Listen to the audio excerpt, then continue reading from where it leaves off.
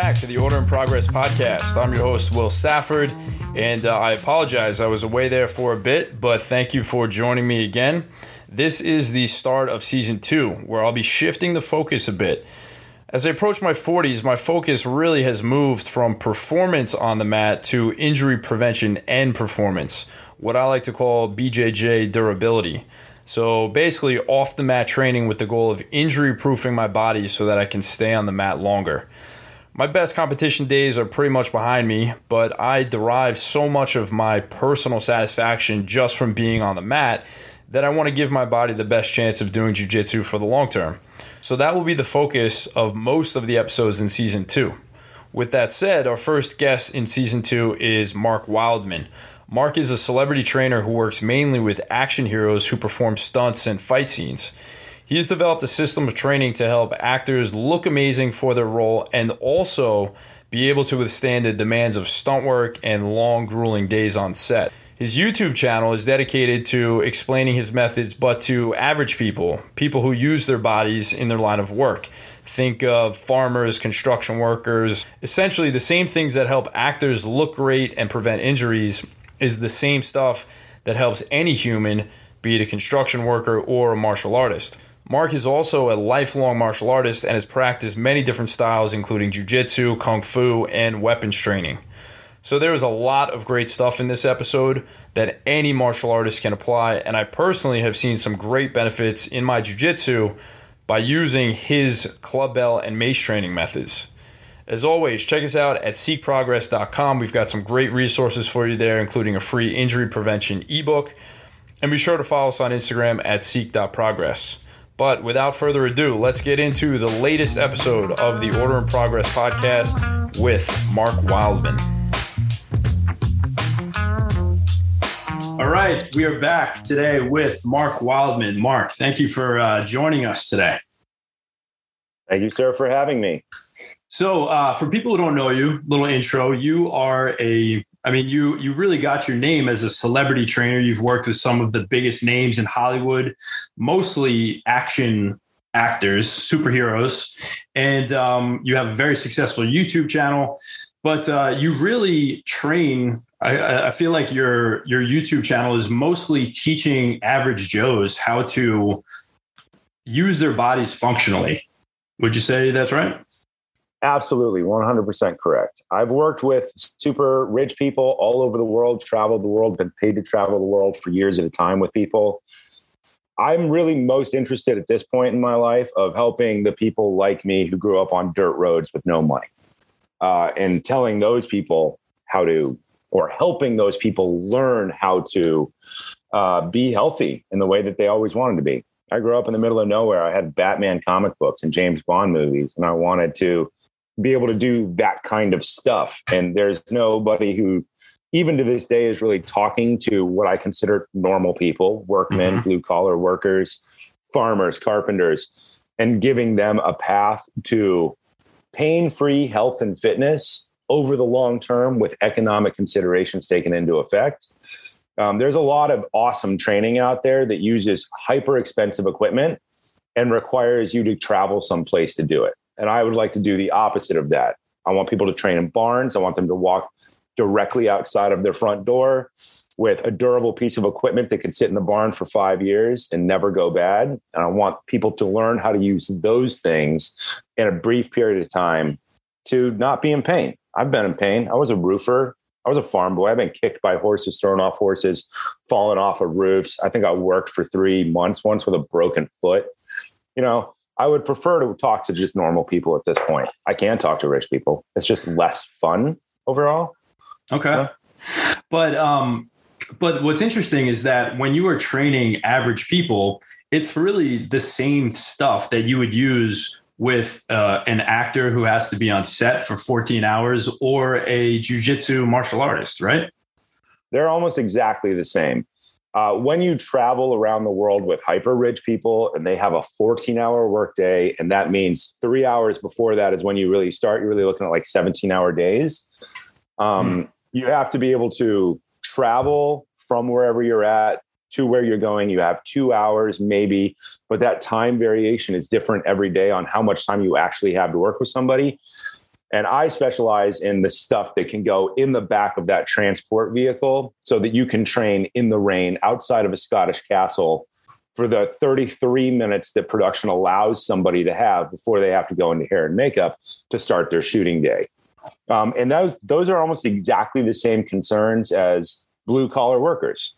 When I was a roofer in the summer, you were up at maybe 4:30 and you were on site by 6:30 as the sun popped up.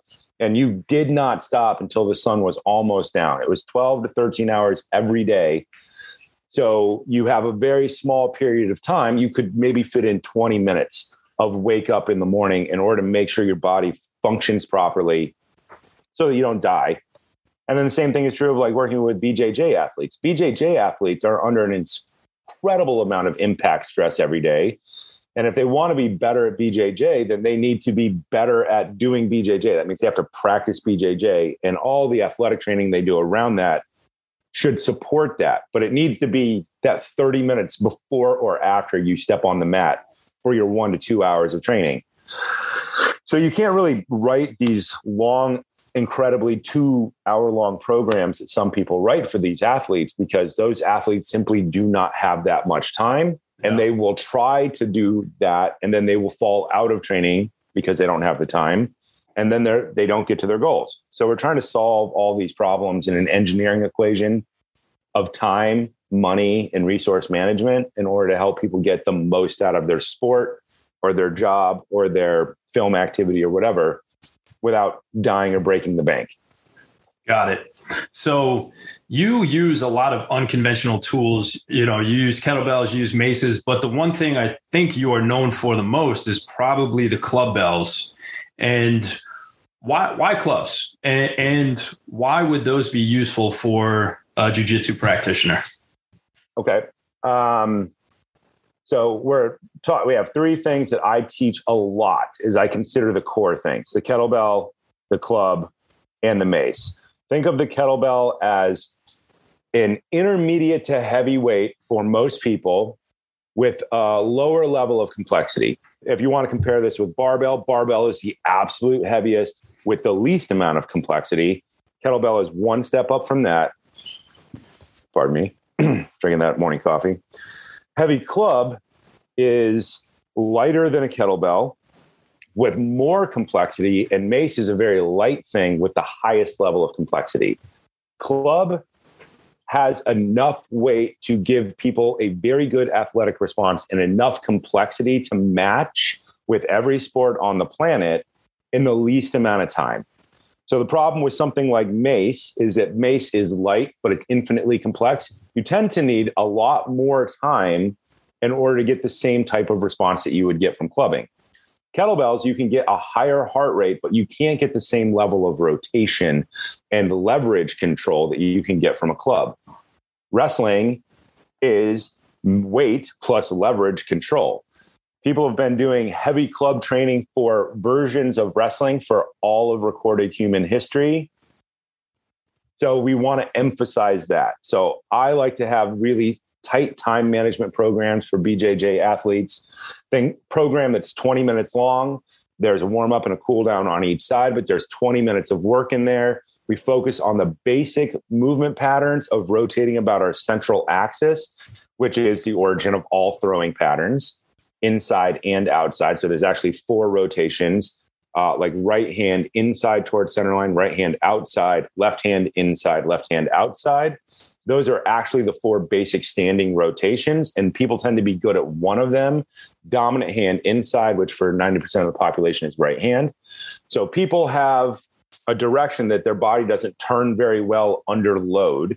So by doing heavy clubs, we can balance out those rotations equally on all sides, so that when somebody puts you in a horrible position in BJJ and tries to rip your spine out, your spine works equally well on both sides, so that there's not a bad side. Like a lot of martial artists will attack the bad side of somebody because you can see them training. So you're like, he doesn't rotate that way well. So in their game plan, they can decide which way they're going to attack, and they can design their strategy to attack that. Heavy clubs just gives us our basic movement patterns, balancing everything out first, and then ramping up in weight. So I tend to start people, gentlemen tend to start with a 15-pound club. And the goal is to get them to a 50-pound club for the basic 20-minute program that we do. If they get to that, then it does everything else that they do is fine. They could bench, they could do push-ups, they could do dips, they could do pull-ups, but their rotation each way will be extraordinarily good. And then that offset center of mass allows people to be better at picking up odd objects like other people who are fighting back and manipulating them without ripping your spine out of the socket. Man, you said, balancing out both sides of rotation, but I think a lot of the programs that I see online just don't even include any rotation whatsoever. So and this is the shock to me as a trainer that the thing that's most likely to hurt people is rotation. Yeah. And being better at it is the fastest way to make anybody more athletic in a short period of time. And not just rotation with a lever. Because there's med ball rotation and there's all these other things. And if you are not good at rotating one way, your body will compensate and use a different joint structure. Yes. And you will end up rotating two different ways on two different sides of your body. We're just trying to balance that out. And the lever of the club forces you to be honest. If one side is good, you will catch it and balance it easily. If one side is bad, it will be very, very hard. And the club will encourage you. Am I saying that right? Yes. The club will encourage you to have better position on your bad side. It's almost like self-correcting. There's no way out of it. It's self-correcting. Right. If we set up the program, we start with a lightweight. We run it, 4 to 6 times per weight for more intermediate to advanced athletes, with 3 levels of complexity. There's a much longer version of this program. I'm talking about our program, the Mill Squat program for Strong and Fit. That's right. Strong and Fit. Like that is the absolute minimum program that we talk about. There are 15 moves in it. There's a long version of that program, which I just haven't gotten around to finishing yet because it's so much work to finish it. But 7 levels of complexity times 8, 56 types of rotation as opposed to 15. And so therefore you have years of training. People can do it twice a week. They start with 15. They go up through the weights until they get to a 50. The minimum jump is the recommended jump is 5 pounds between weights. But if you can get it down to 2.5, the result gets even better. People get really, really good at standing basic rotation, which is the origin of striking power, which is the origin of jujitsu throwing power, which is the origin of ground grappling power. So we can it's a simple problem to solve. And I don't know why nobody else is solving it. I see a lot of programs out there that are full of good ideas and then they leave out the rotation part. And you're like, well, I don't know. Man, it's been a game changer for me. I got the club. So you had ADEX send me a club. Actually, it's called the ARC. It's basically in between a club and a mace. And I started that last fall. So it was like last September. So I've only been actually swinging clubs or maces for like 8 months or so. But man, it is absolute game changer. Like just the connection to my core alone, feeling the different parts of my core that I haven't actually felt before. Like so many of us just think that the core is like the front, right?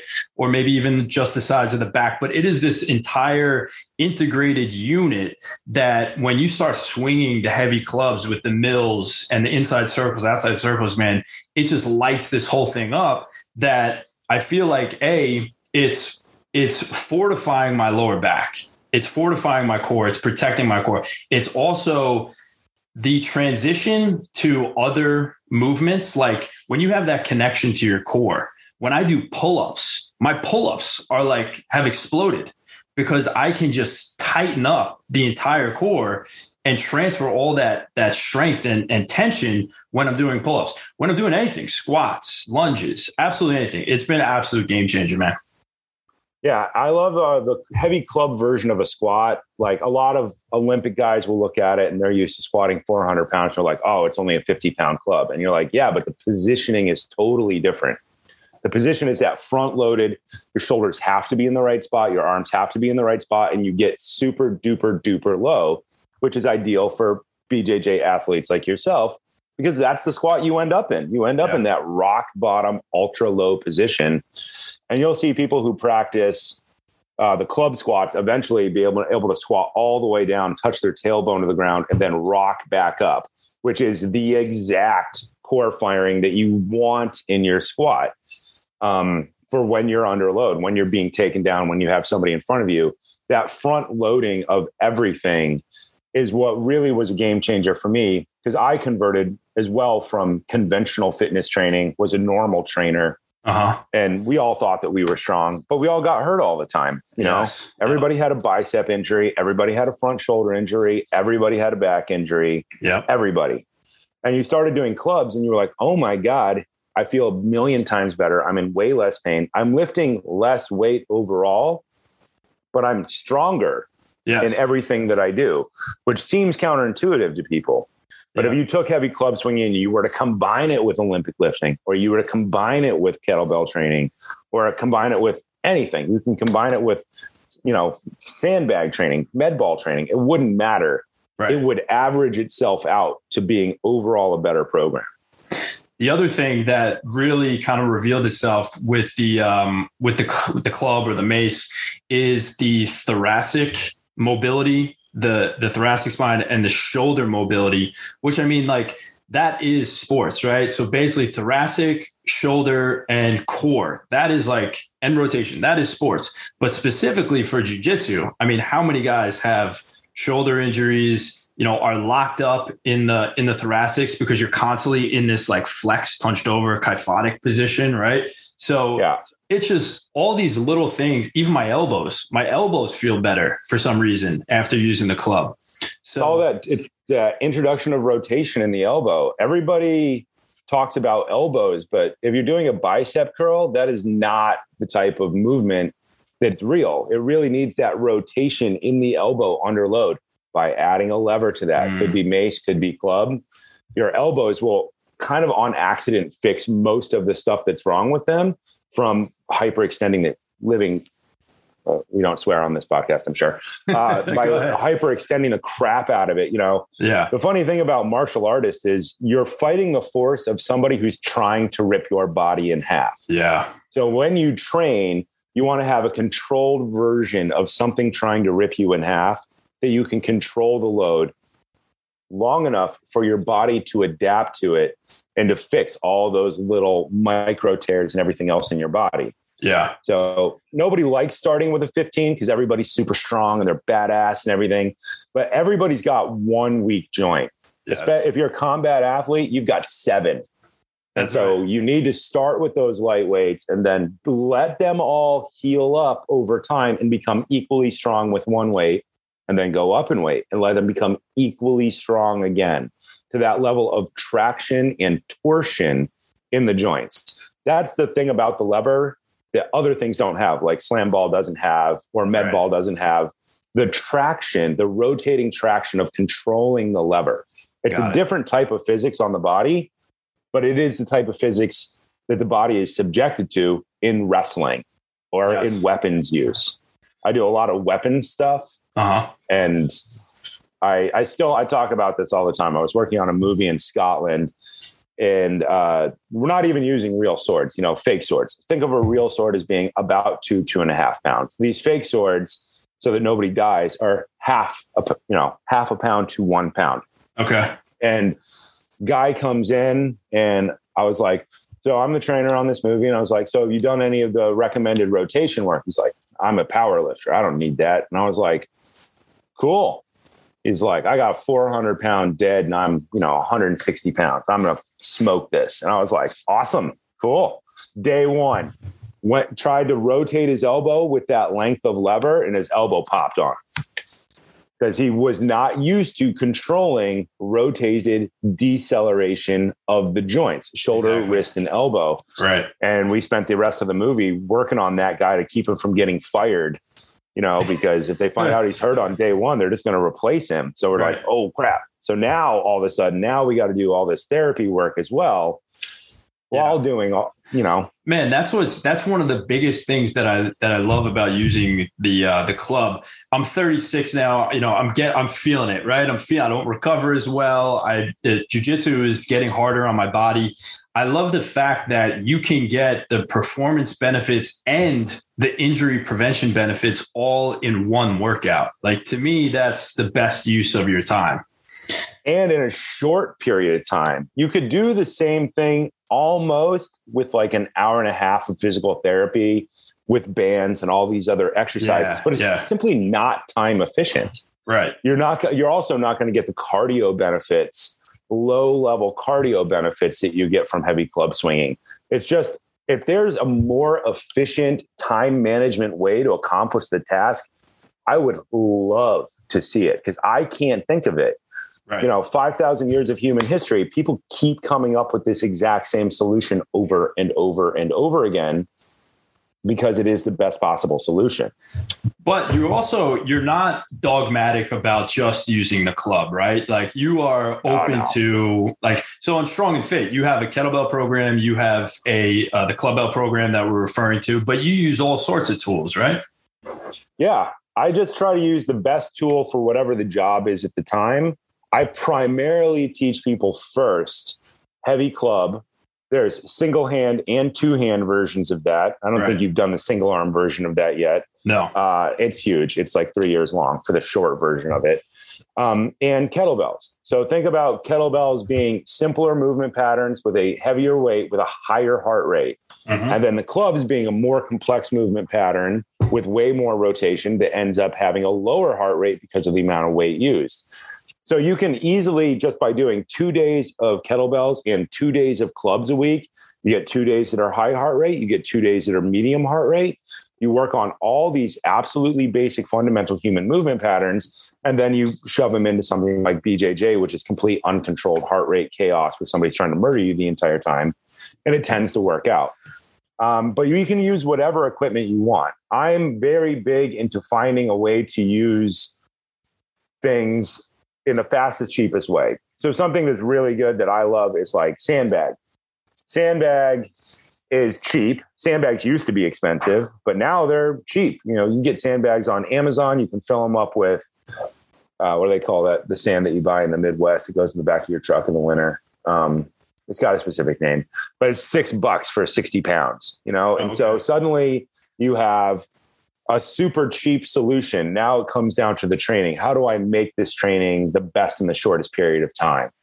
I like slam balls because slam balls mimic like old school lifting techniques of like stone lifting techniques, but without destroying the world around you. If you do lift stones and drop them, they tend to destroy everything around you. And most people don't have access to that big of stone, and they're uncontrolled. So we're trying to take all these traditional ideas and turn them back into science and make them controlled through load and by rep count. And, everything I do is psychoscience. I mean, at some point, people should definitely train with somebody who's not me for some type of unregulated activity, but only if they're strong enough to survive it. But I love mace. I love hydrocore. Mm-hmm. I love shout out Maurizio, the creator, our close friend, Maurizio Tengari, who invented the hydrocore. It's a great idea. It's packable. You've got a 4-pound thing that you can do a ton of stuff with in a limited period of time. Same idea. Right. It helps you work your rotation. If you're traveling a lot like I do, and you don't have access to all kinds of fancy gym equipment, you can bust out the hydrocore for 20 minutes in the morning and do all the rotations of your spine, which is the thing that always gets messed up traveling, and just have it all done. So I love all these different types of equipment. There are pieces of equipment that I don't have a big love for, like battle ropes, because you can't transport them, right? They're expensive and they require a lot of space. Right. Do people write some amazing training for them? Yes. But do they meet the requirements that I'm trying to meet? Less so. Got it. Sandbags you can empty out and throw in your bag and drag to another country. And when you show up, fill them up with rocks that you find at the end of a dirt road. Or like I used to have a bunch of sandbags and I was working at Warner Brothers outside of London. And I would go to the back to the grounds guys and just shovel them full of sand and then carry them all the way back half a mile to the studio and leave them outside the door of the studio or the set door, they have these giant warehouses that are like 3 football fields big, and there's sets inside. And when the actors come out, they just pick them up 3 times and drop them and then go back to their trailer. So it's funny, man. Sometimes we overcomplicate things, but really it's just the basics that is the stuff that you need.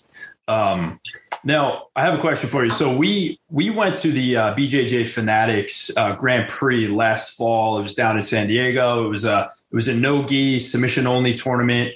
And so we were watching jiu-jitsu there, and I know you don't train jiu-jitsu that regularly, but after watching that, what do you think are like some of the most important qualities that a jiu-jitsu practitioner needs? You know, what should they be doing aside from maybe the club and some of the rotation that we talked about? Half kneeling lifting. I wrote a whole program for this too. It's called my Slam Ball program. Okay. And I did it after watching that tournament because I was more of a traditional Japanese jiu-jitsu guy, which had 8 techniques. So ground waza went off into BJJ, as I understand it. So they took the ground waza and they expanded it into BJJ, which has become insanely complicated and super badass. But I was more originally of a standing guy, which is more of the stuff that was linked originally to judo and all these other things. Right. So everything I did started from standing. After watching that tournament, I was like, wow, we need to be incredibly good at lifting from the half kneeling position, which means one leg forward, one leg back, which is an intermediate position between everything else as I see it in BJJ. So I wrote a whole Slam Ball program about this with like 5 levels and 5 moves each level, standing, and then but half of the whole program is just half kneeling. One knee on the ground, learning to lift from there, because it puts your core in, once again, a whole different position. One leg forward, one leg back. Now only one glute can fire. Now you're firing across from one lat to one glute. I think that that's incredibly important. And I think transitioning that into your seated position, what we call shin box. I don't know if you guys call it shin box, but it's a wrestling. That's how I learned it, is seated, holding something in front of you and then transitioning your hips between all these various types of get-ups that you guys do in BJJ. Almost like they call it, I think, the 90-90 position, right? Where that it's the 90-90 position for you guys. But so you have sitting straight up, rotating left to 90-90, sitting straight up, rotating right to 90-90. If you load that, like there are kettlebell versions of that. The Slam Ball version is crazy because you end up in a hug position, which is an entirely different form of core firing than, say, a kettlebell rack position. And you can even do that training with clubs, but it gets really interesting for most people because it's a different type of grip than BJJ, but they all link together. So I would think half kneeling position, transition into, we used to call it a shin box roll to stand up. I don't know what you guys call it, but think about going from 90-90, threading one leg underneath, driving forward into half kneeling position, and then standing up from there. And doing that both up and down under load, I think is incredibly useful for you guys because it's all the hip gnarliness that is BJJ. And if you did it slowly and you could do it progressively with load, I think people would adapt their hips and their lower backs much better to BJJ. Absolutely. I mean, that technique that you just described right there, I mean, that is a jiu-jitsu technique. Like, it's like a hip heist, or, you know, we use that all the time. If you're coming up from your back to get onto a single leg to go for a takedown, or you're trying to do a sweep, that particular movement is used in X guard sweeps, half guard. I mean, it shows itself all over the place. So you basically think that if you load this, and you are engaging the core with a front-loaded type of a weight, you're going to really tighten up you're going to strengthen your core, strengthen all those little muscles in the hip rotators. And you're going to introduce a loaded level of stretch in there so that when you're moving faster, you're not going to thrash it. So like I would do all those with like a 2-second pause at each position. So that your body would learn to settle and relax into it, because everybody's going to have a good side where they're going to go right through it. On the other side, they're going to try and hitch and get around something that doesn't work. Got it. I'm just old and I want to make everything work equally because I think balance is the only way I'm going to stay alive long enough to like do stuff in my life. I've just been hurt so many times, and I know what asymmetry can do to you. Yeah. If you let asymmetry sit in your body, it's a ticking time bomb. You are going to break. Not now, maybe in 5 years, but when you break, it's going to be a horrific break, and it's going to ruin the rest of your life. Man, so I'm trying to encourage people to do that, like athletic prep and balance at the same time, so that we can all just not die in pain.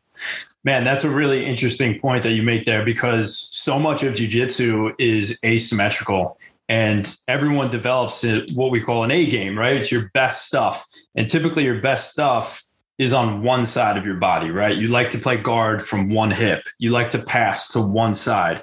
And doing that, rep after rep, year after year, you're going to develop these asymmetries. And then all of a sudden you get put in a compromised position, and that asymmetry is exposed. And that's when you got the big injury. Yeah. So if we could just avoid that. You can, when you're in the game, if you're in the game, then sure, have a good side. But in training, favor the bad side. You'll learn a lot. I used to be a circus aerial artist, and people hated me because I would analyze all people's tricks on the bad side, and I did everything equally well on both sides. And they'd be like, yeah, but you're just not very good on your good side. And I was like, yeah, but I'm going to stay alive longer than all of you guys. Right. There's nothing funnier than asking a professional circus performer who's like, I don't understand why you can't understand that. You're so stupid. And me being like, if you're so good at it, do it on the other side. And they have no clue how to do their own trick on the other side. Right. And you're like, I can do your trick on the other side. Man, it's just, that translates so well to jiu-jitsu, man, because I'll admit it, there's things that I can't do nearly as well on one side. And it's actually a strategy in the gym and in competition to attack the opponent's weaker side, right? Like pass to his weak side, and it's just going to make your life a lot easier. Yeah, it's going to make everything easier. So I love how people have a well-defined game in BJJ, and it's so much like chess. But preparing for the other guy to attack your weakest point, I think, is probably a better long-term strategy goal. It might not be an immediate, you're going to win, what is it, ACC this year or whatever goal, ADCC, but you're going to survive better in the longer term with less pain, and that is overall going to allow you to be better longer. And what's cool about what you're saying is that we can train some of these asymmetries without actually being in the gym on the mat. We can shore up some of these weak points with medicine balls and 100%. Clubs. Yeah, 100%. Cool. Like, and it's less stress because BJJ is all stress all the time. It's all super high heart rate.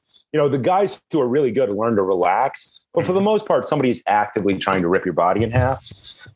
They're not agreeing with you at all. So you have to not agree back. And that puts a lot of load on the body. So having these other things where you can control the rotation and you can control the output of load, I think is, the key to staying alive. But that's just me.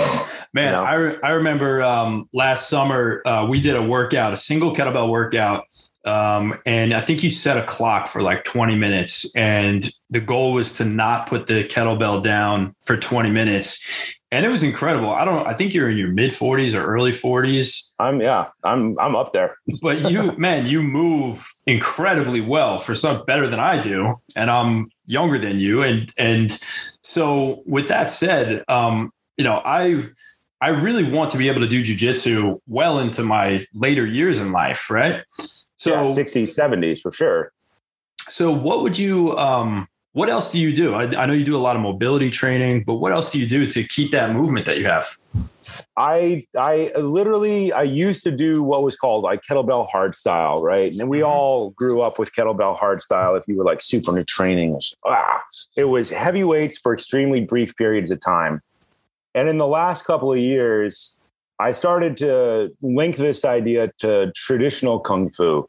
In traditional Kung Fu, they have like the young people fist, as you might think of it, where they train these giant explosive movements with huge power for brief periods of time. Mm-hmm. And then over time, what's supposed to happen is you're supposed to learn to make everything more efficient and put out less energy for the same output. And then hard style Kung Fu arts and hard style karate arts, they don't really do it in Japan because they're psychos, but they're supposed to lend into what are called soft style arts, where the goal is for you to not get hit and to be as efficient as possible. And I was thinking about that, and I was like, what if I just didn't put the kettlebell down, but I maintained the level of complexity that I was doing in an effort to force myself to figure out how to get more efficient. And so I started taking those hard style ideas, which are heavy weights, short bursts of power, create maximum power. And I was like, what if we tried to have that, what's soft power in Asian martial arts, you would call it. It would be like Tai Chi, which has a terrible name because nobody trains it correctly in the Western world anymore. Bagua also has a pretty bad rap because nobody remembers what any of the moves mean. And Jingyi, which is still kind of terrifying because those guys have maintained the terrifying nature of their martial art. And take that idea from hard style kettlebelling and convert it into a soft style kettlebelling, but doing it, maintaining the level of complexity.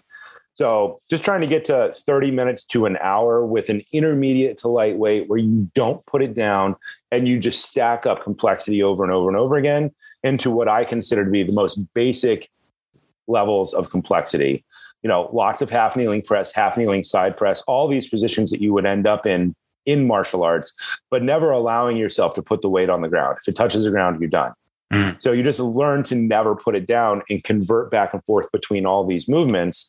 And you go back to using a light to intermediate weight. But I think that workout that we did was 24K and 20 minutes. It wasn't bad. You know, the goal, because I'd gotten up to like 60 minutes with a 24. So I had to put it down. I was using a 35 pounder. You were using the 24 pounder and you kept it going, or a 24 kilo. And you kept it going for 20 minutes. So that's why I was like, man, this is incredible. And that whole principle of becoming more efficient, using less energy. I mean, that is jujitsu. Jujitsu. Yeah. So you guys have these psychotic 20-minute rounds. You guys have these psychotic 20-minute long matches. Yeah. Like you're not going to get through it on pure power. You would be awesome to have that pure power right out of the gate. But then you got to figure out how to survive for 20 minutes. Especially, and that is the advanced BJJ game, as far as I understand it from you and watching these guys compete. I'm like, my God, that's a long period of time to be under load. Oh no, there's a well-known strategy at the advanced level where some of these longer, 20-minute, no time limit matches, even 10 minutes, where you basically are cooking the guy. You are trying to tire him out so that you can just use, very little strength or power and just use your technique. And he's so tired from using so much energy in the first half of the match that you can easily beat him. And I think as you get older, it's when you're young, it's easy to use your energy. You got tons of it, you're very explosive and stuff. But as you get older, you have to train smarter. You have to you want to use more technique and you don't want to use as much strength in order to just even get through the class. Yeah. I am super into surviving classes now. I just want to get through them. I want to survive. And I don't want to lose. I don't want to lose a shoulder to some 25-year-old guy anymore, Yeah. Like I am super into figuring out how to escape if I can get away with it and burn as little energy as possible. But I'm old now, Yeah. And I'm right behind you. With that said, how much time do you dedicate to mobility training? I try to put in 12 minutes a day. And it gets super annoying. Like mobility training is the most annoying thing in all of human history. Like it is the worst phase of training every day. So I try to get it out of the way in the beginning. Yeah. And I do a bunch of different versions of mobility training. There's like open chain mobility training, which is standing, where you would move your arm through an undefined path. That's open chain. Okay. Then there are the closed chain versions of that, where you would say put an arm on the ground and you would move your shoulder, but the chain would be closed because your hand would be on the ground. Got it. And then there's like mace mobility, club mobility, hydrocore mobility. There's all these other versions of mobility that I try to sneak in there just to keep yourself from becoming suicidally annoyed at how much mobility training can suck. Yeah. Mobility training used to be built into every martial arts class, and I don't see it built in anymore. When I did Kung Fu in Koreatown, with the old 70-year-old master underneath a Buddhist temple. The first 45 minutes were really mobility training, but nobody ever told you that. They told you it was the basics, the tantues, the most fundamental exercises. And so what a lot of traditional martial arts have done is hide mobility training inside basic warm-up exercises. But oftentimes in the modern world, people forget like what the point of it was. The point of it was to make sure everything was turned on and that your joints were working properly. And they turn it into a workout. They turn it into its own workout, and it stops being mobility and it starts being what should be the second phase of class, which is that pure athletic preparation. So it gets kind of destroyed. But I did mobility for years that way. And it's great when you're in a group setting and somebody else is making you do it and you're in time with everybody else. But I haven't seen a BJJ class that has mobility in it anymore because of the time restriction. It's an hour-long class. It's not 90 minutes. Yeah. If it was 90 minutes, then the first 30 minutes would be all of your 90-90 hip mobility, your spinal rocks into your near side shoulder rolls, standing shoulder roll, left, right, alternating sides, rear rolls. Like all that stuff that you used to do in Japanese jiu-jitsu has been cut for time. So you can have a 5 o'clock class, 6 o'clock class, 7 o'clock class, and 8 o'clock class instead of these weird offset time things. So people don't do it anymore is kind of the point of that. So I try to shove in 12 minutes a day. And I wrote a program for you guys that was like that. It was like 6 days a week. They're the same families of movement. In 12 minutes, you can hit the most important things, which are the neck, the shoulders, the spine, and the hips. Yep. And then you kind of leave faith that your wrists and elbows will work themselves out if you're doing your heavy club training or your kettlebell training. It becomes that engineering equation. How much time are you going to put into this thing? And I think 12 minutes is about the max that people will reliably put into mobility. Everybody gets into that mobility training where they do 2 hours of it a day. And it'll last a month and everybody fucking quits because nobody has 2 hours a day to do that shit. Yeah, that's 12 minutes is not too much of an ask. And it actually is a great way to start your day. You feel better. It's 12 minutes is you can listen to a little morning news while you're doing it or something. And then you're good to go. So, and I like to check in on my neck. Like I've been hit a lot. I used to do aerial all the time.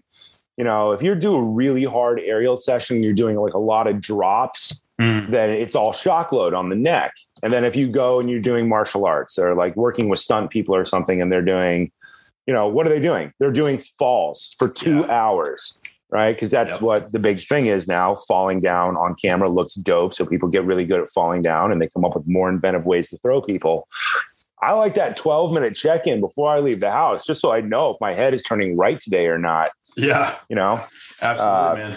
And I can be like, okay, I need to work on that before I do whatever else that I have to do this day. But this is my first I can't go this way at all today. Let's work it real slow. Let's do the other ones and we'll come back to it before somebody throws me through a window or something, Got it. So again, all these programs are on strongandfit.com. You've got the Kettlebell Club and the mobility program.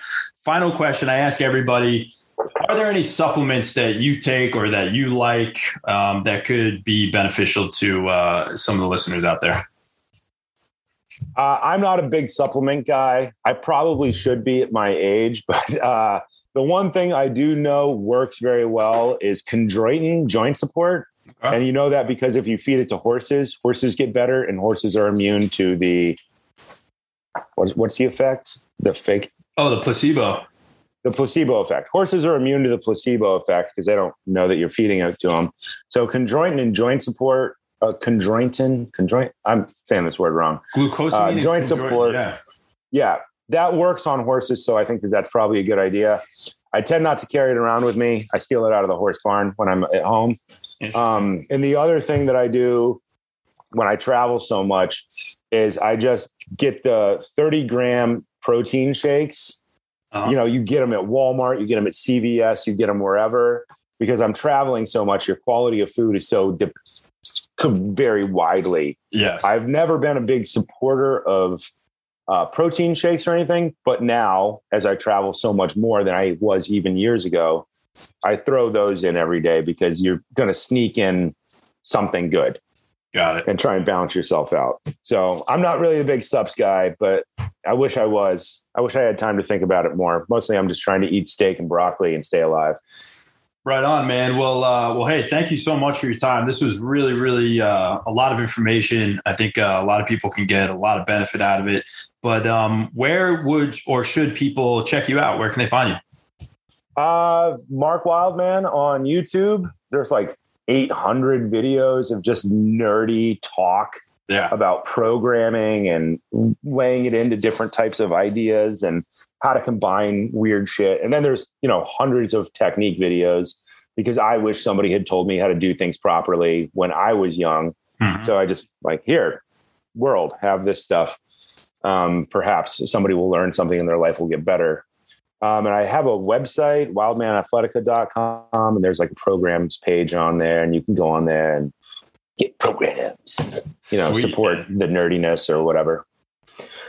All right. Cool. Well, hey, thank you so much, man. I really appreciate it. And we should do it again soon.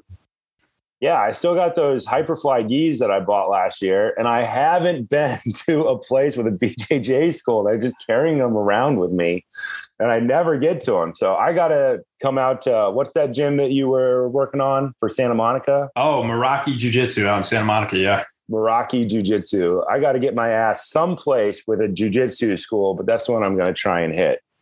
Absolutely, man. Well, next time, I got a torn meniscus right now, but once his knee is healed up, we will put those gis to use and all this training as well.